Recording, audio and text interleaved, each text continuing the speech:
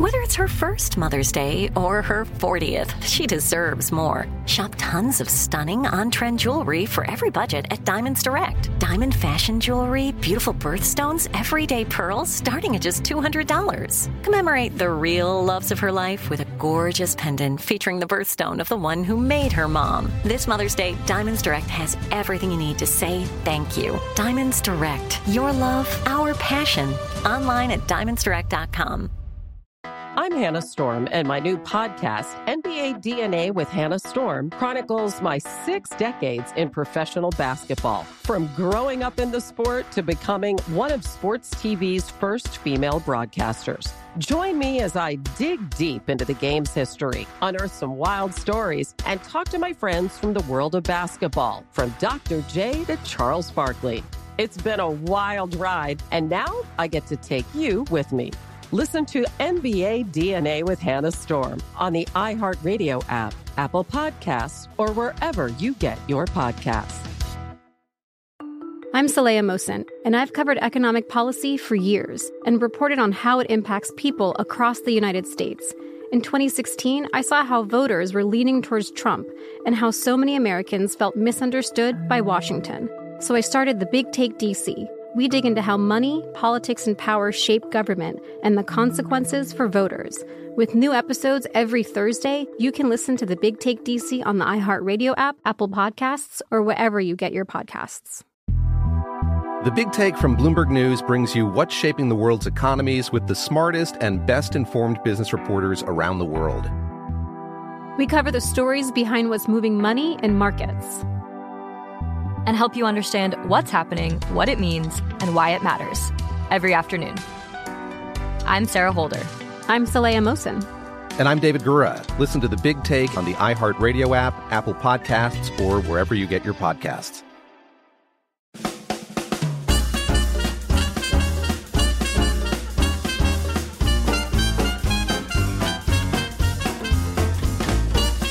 This is Our American Stories, and we tell stories about everything here on this show. One of our favorite subjects is the subject of sports. More than 350 sets of brothers have played in the major leagues since the 1870s, and we're talking about baseball. But few have had the skill, the charisma, or the success of the DiMaggio brothers, Jolt and Joe, Dom, and Vince. Here to tell the story is the 4-time New York Times bestseller author, Tom Clavin. He'll be sharing stories from his book, The DiMaggios, 3 brothers, their passion for baseball, and their pursuit of the American dream. Here's Clavin. The DiMaggios is about family. That's the reason why I wrote the book. It's dedicated to my own family. I'd actually turned down the opportunity to write the DiMaggios twice. I was not interested. I thought that Richard Ben Kramer had done the book on the DiMaggios because of his biography of Joe DiMaggio and A Hero's Life. I'm not a big fan of that book, but I figured it would be pretty thorough, and what else could I do? The third time that my agent suggested that I do a book on the DiMaggios, all 3 brothers, I agreed to look into it, mostly just so I could get him off my back and he could stop suggesting that. And I started to do some research. I mean, like most people, I maybe didn't even know there were 2 other DiMaggio brothers, or I knew that there was Dominic in Boston. But I didn't know about Vince at all. And it is kind of remarkable that you had 3 brothers playing at the same time. Not unheard of. I mean, we know about the Alou brothers, for example, and we had other brothers who played at the same time. With the DiMaggios, my first stop was, after doing some initial research, is I made an appointment with Dominic DiMaggio Jr. and went up to see him. He had taken over his father's factory manufacturing business in the Boston area. And I went up to see him and spent the day with him talking about his father, and I came away realizing that, and many writers would not want to say something like this, my agent was right. There was a terrific story here, and it went way beyond Joe DiMaggio, which I was very glad for, because even though I was born and raised a Yankees fan, my father's favorite player was Joe DiMaggio. Again, a Joe DiMaggio biography didn't interest me. So I wrote a book that really is from the viewpoint of family. Giuseppe and Rosalie coming over from Italy barely could speak English, becoming a fisherman in the San Francisco area, raising 9 children. The last 3 of whom were Vincent DiMaggio, Joe DiMaggio, and the baby Dominic DiMaggio. And those are the 3 that became baseball players. They weren't carbon copies of each other. They all 3 loved baseball. It's interesting that the Giuseppe and Rosalie had 6 children, and then they had Vincent. And Vincent was passionate about baseball, and he was talented. And the father Giuseppe forbade his children to play baseball. And so when Joe was a teenager, he couldn't play, or he would have to play in secret. When Dominic was very young, he couldn't play, or the mother would sometimes cover for them. But Vincent was very blatant about it. He wanted to play baseball. That's what he wanted to do with his life. And when Giuseppe kept being obstinate about it, what Vincent did is he ran away. Some kids run away and join the circus. Vincent ran away to join a baseball team. And he started playing in leagues up and down California, up and down the West Coast, into Oregon and Washington. Eventually made it to the Pacific Coast League, which was almost a major league caliber. One of the enjoyments for me of writing the book, The DiMaggios, was that all 3 brothers played first in the Pacific Coast League before going on to the major leagues. Anyway, Vincent went off to play baseball, and he was gone for about 2 years, and he came back to the family home in the San Francisco area. And his father basically had his arms crossed and said, "So, you come back, you probably have no money, and you've been a big failure, and now you're ready to be a fisherman just like your father, just like your brothers," well, 2 of the brothers anyway. And instead, Vincent reached into his pocket and put something like $6,000 cash on the table. That's what I earned playing baseball. And Giuseppe took a look at that, and he went to Joe, and he said, "When are you going to start playing baseball?" Well, Joe was ready, willing, and able to jump right in. And he also started playing for local teams and for the Pacific Coast League. And he quickly outdistanced Vincent. Now, we should really give credit to Vincent here, because he had the courage to follow his dream, and it was because of that the door got cracked open for Joe DiMaggio. If it had not been for Vincent, we might never know Joe DiMaggio, a Hall of Fame player, winner of 9 World Series titles. So Joe started to play in the Pacific Coast League, and it was in the Pacific Coast League that he had a 61-game hitting streak. I mean, we know about the long hitting streak he had in Major League Baseball, but he had his longest one of his career was in the Pacific Coast League. Meanwhile, Vincent does get called up to the major leagues. I believe his first team he played for was the Pittsburgh Pirates. He eventually played for the Philadelphia Phillies. But it was with the Pirates that he had a couple of all-star seasons. He was a very good defensive outfielder, probably during his years in the National League, the best center fielder in the National League. And he was a pretty decent hitter, and he made the all-star team in a couple of years. Joe came up with the Yankees in 1936, was his rookie season. And he and DiMaggio were on great Yankee teams that won the pennant in 36, 37, 38, 39. 4 straight pennants, 4 straight World Series, as it turned out, too. So Joe right away got used to winning, and he was an all-star every year. And then what about Dominic DiMaggio, the youngest one? He was also nicknamed the Professor. He had these thick glasses. Nobody thought of him as a baseball player. He had to really go against a lot of stereotypes to eventually work his way through the Pacific Coast League. And then into Major League Baseball, where he was signed by the Yankees. Had a chance to sign him, and they passed. They didn't think he was anything like his brother. And he was not Joe DiMaggio, but he was Dominic DiMaggio, and he was a darn good ball player, and I happen to think should have been given more consideration for the Hall of Fame. But he was taken by the Boston Red Sox, and he had 9 all-star seasons. He played 13 seasons, played from about 1940 to 53, 52, I think. And he made the all-star team 7 times, Joe had made the all-star team 13 times and Vincent twice, so you had the 3 brothers. Between the 3 of them made 22 all-star teams. That's a remarkable level of achievement for any family. And their careers took different paths. Now, in Vincent's case, by the time World War II ended, he was done with baseball. He still played. He just kept playing in less accomplished and smaller leagues, and eventually ended up back on the West Coast. And he had a troubled post-baseball career. Alcoholism, was having a hard time holding a job. So he's also kind of like a story of the American dream, like the DiMaggio family was, that his dream was to play baseball, and he accomplished it. It was outside of baseball that he had trouble, dealing with life. Joe, as we know, was a great leader of the Yankees. He did miss 3 seasons because of World War II. I discuss in the book some of the controversy about that because he had to be sort of dragged kicking and screaming into the military service. But he's a guy who was about to make $100,000. Instead, he's making $240 a month being in the Army. When he got out of the service, when World War II ended, the Yankees again won the pennant in 47, 49, 50, 51. Joe with diminishing skills. And then he retired after the 51 season. By this time, Mickey Mantle was on the Yankees, and a new era began for the Yankees. Joe had a pretty famous post-baseball career. He was always introduced as the greatest living ball player, much to the detriment and sort of amusement of Ted Williams. When you look at their respective statistics, Ted Williams far outdistanced Joe DiMaggio. He just didn't have 9 World Series titles. And you're listening to Tom Clavin, and he's sharing stories from his book, The DiMaggios, 3 brothers, their passion for baseball, and their pursuit of the American dream. When we come back, more of the story of the DiMaggio brothers here on Our American Stories.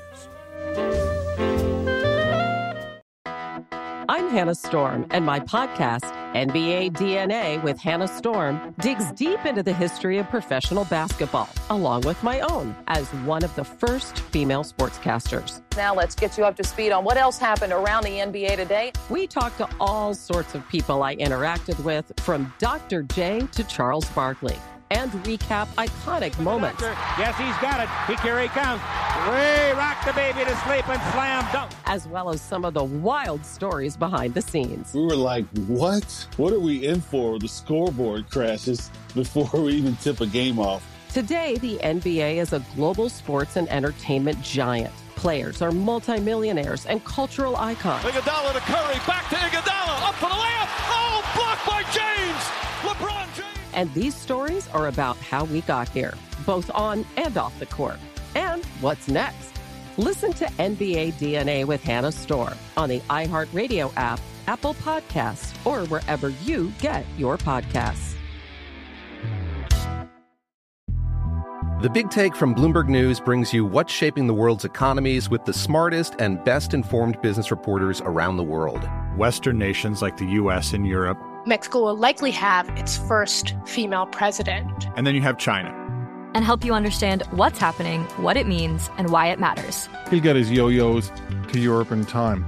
But the longer this drags on, the more worry he's getting. They knew that they needed to do this as fast as they possibly could to get a drug on the market as fast as they could. I'm David Gura. I'm Sarah Holder. I'm Saleha Mohsen. We cover the stories behind what's moving money and markets.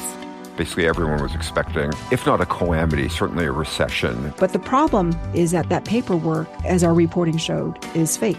As someone who's covering the market, I'm often very worried about an imminent collapse. So I'm thinking about it quite often. Listen to The Big Take on the iHeartRadio app, Apple Podcasts, or wherever you get your podcasts. I'm Saleha Mohsen, and I've covered economic policy for years and reported on how it impacts people across the United States. In 2016, I saw how voters were leaning towards Trump and how so many Americans felt misunderstood by Washington. So I started the Big Take DC. We dig into how money, politics, and power shape government and the consequences for voters. It's an election year, so there's a lot of focus on the voters that TikTok is reaching. The initial reaction is like, oh, things are looking so resilient. I don't want to be too pessimistic, but I just don't see the political will down in Washington right now to change their tune. I think the American electorate has been signaling that it expects a rematch of the 2020 election. These are unprecedented times. With new episodes every Thursday, you can listen to the Big Take DC on the iHeartRadio app, Apple Podcasts, or wherever you get your podcasts. If you love sports and true crime, then there's a new podcast from executive producer Dan Patrick and hosted by me, Jay Harris, that you won't want to miss. Playing Dirty: Sports Scandals. Each week, I'm squeezing the juiciest details from some of the biggest sports scandals ever. I'm talking Marcus Dixon, Olympic gymnastics, Cain Velasquez, salacious Super Bowl-level scandals. Join me on the dark side of sports by listening to Playing Dirty: Sports Scandals on the iHeartRadio app, Apple Podcasts, or wherever you get your podcasts.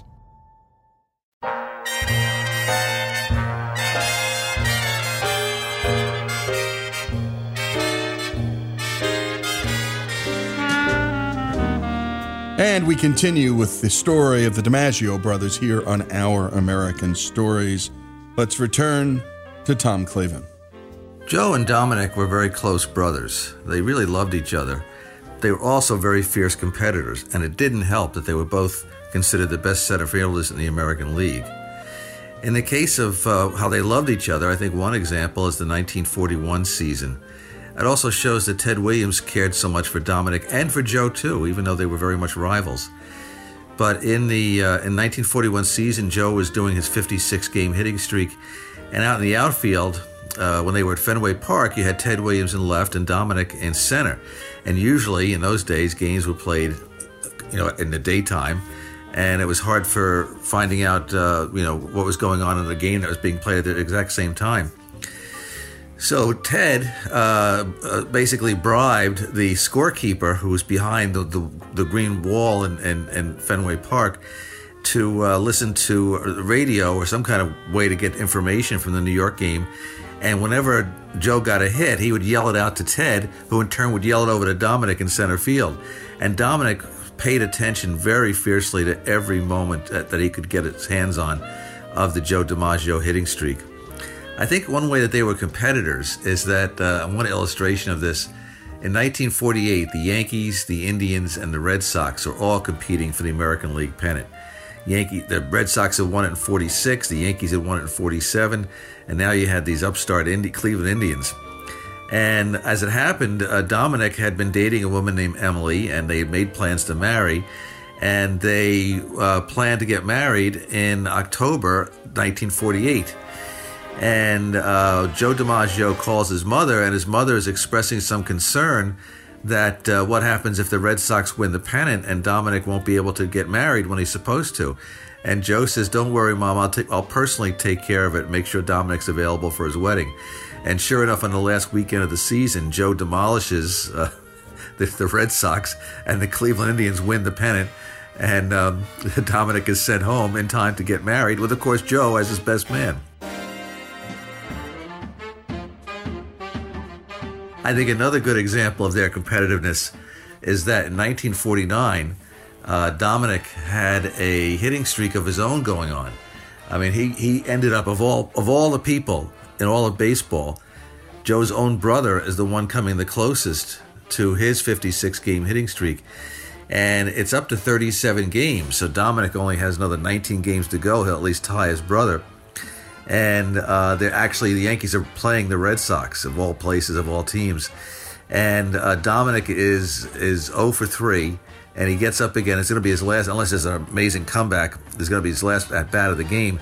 And he sends a screamer to the left center field gap. And in a brilliant play, who chases it down but Joe DiMaggio, robbing his brother of a base hit and breaking his brother's 37-game hitting streak.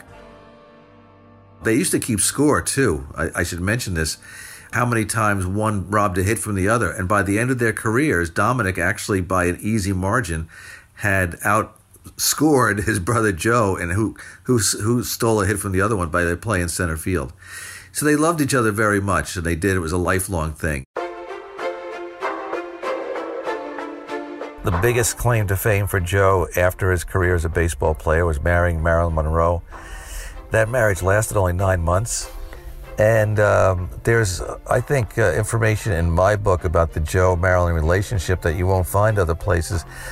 And a big reason for that is because I had access to members of the DiMaggio family. There are quite a few of them did not participate in the Richard Ben Kramer Joe DiMaggio biography, I think because they got a sense from him that I was going to be rather critical. My book is not pro-DiMaggio, anti-DiMaggio. It's the story about the family. Even to the point where Dominic and Emily, his wife, they really liked Marilyn Monroe. They thought she was a wonderful girl. They thought she and Joe were wrong for each other, but they could see that they were in love, and they were fully supportive of Joe getting married to Marilyn if that's what he wanted. Now, we know that the marriage lasted only 9 months, I think in 1954, and they broke up and went their separate ways.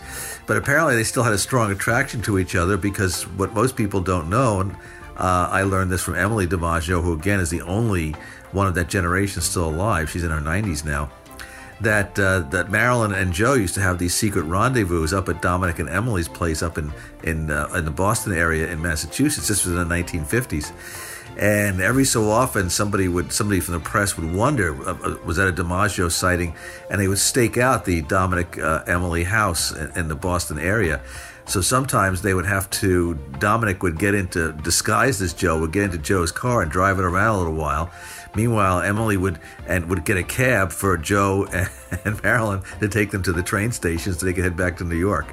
That went on until Marilyn met Arthur Miller, and then all the hanky-panky with Joe ended, as far as we know. So Joe had already a failed marriage, and as his life went on, he became more and more disenchanted with his fame. It seemed with life in general. He had a very difficult relationship with his only child, Joe DiMaggio Jr. You can imagine what that was like for him, being Joe DiMaggio Jr. and always being compared to his father. He tried and did not become a baseball player. He did join the Marine Corps. But he also drifted a lot. He was more like his brother Vince, couldn't quite get traction on the rest of his life. And when Joe died, it was in national headlines all over the place, of course, because he was an icon. You know, where have you gone, Joe DiMaggio? He was in songs. He was lionized in the press. He always got good press, even though in a lot of ways he couldn't stand the press. But what about Dominic? Now, in the case of Dominic DiMaggio, I believe it's fair for me to say that I did not start this book with the idea that he would become really more the central character or coming out of the book as my sort of hero.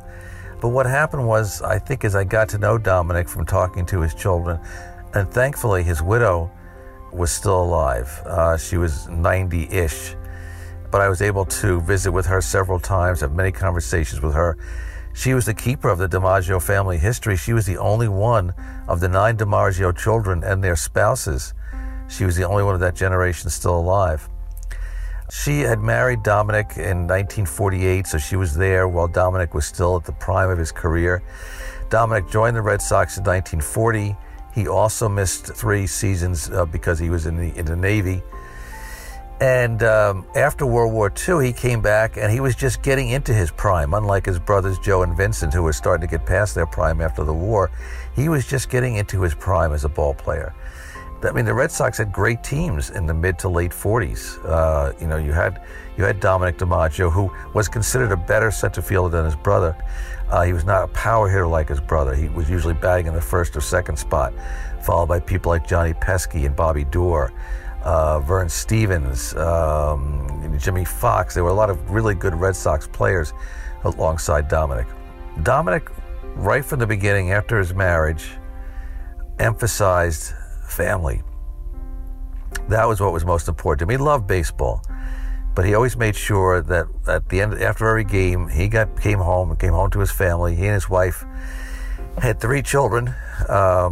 Dominic and Peter were the boys, and Emily Jr. was the girl. And when it was time for him, when the writing was on the wall that his career was winding down, he walked away. And he bought a manufacturing company and became an extremely successful businessman. And to me, that's an important part of the book, too, is the post-baseball career of Dominic DiMaggio. Because he knew he was always going to be in the shadow of his brother as a ball player, but he was not in the shadow of his brother as a man or as a family man, as a husband or a father. He became quite wealthy. He and his wife were very, very involved in charities, philanthropic work in the Boston area. He remained a legendary figure in Boston.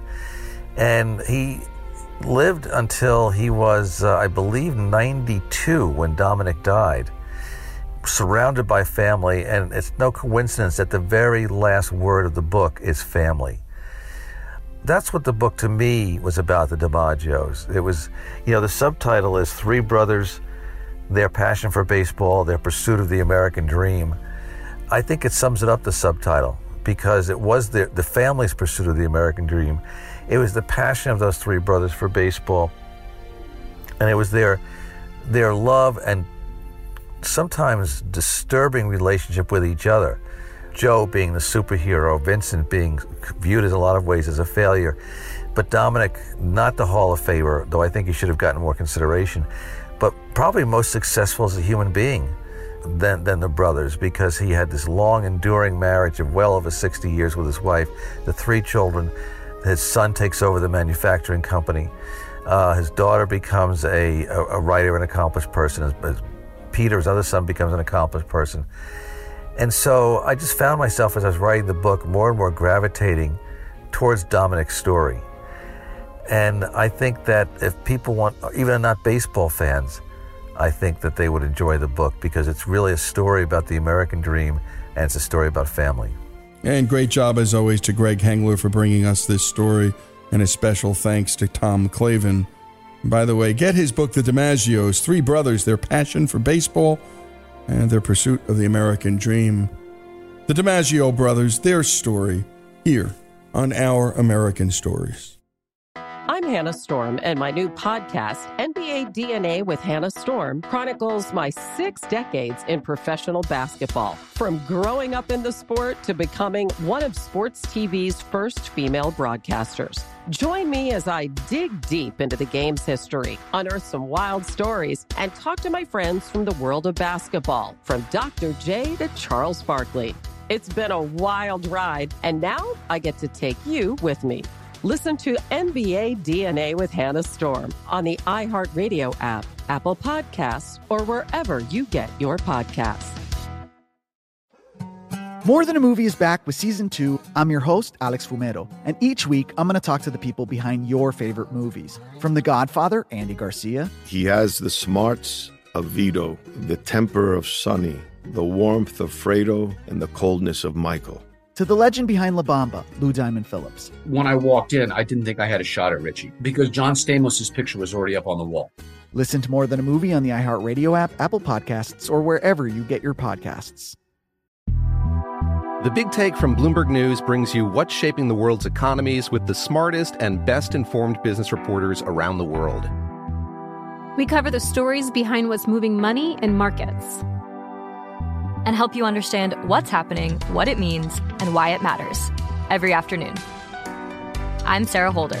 I'm Saleha Mohsin. And I'm David Gura. Listen to The Big Take on the iHeartRadio app, Apple Podcasts, or wherever you get your podcasts. I'm Saleha Mohsin, and I've covered economic policy for years and reported on how it impacts people across the United States.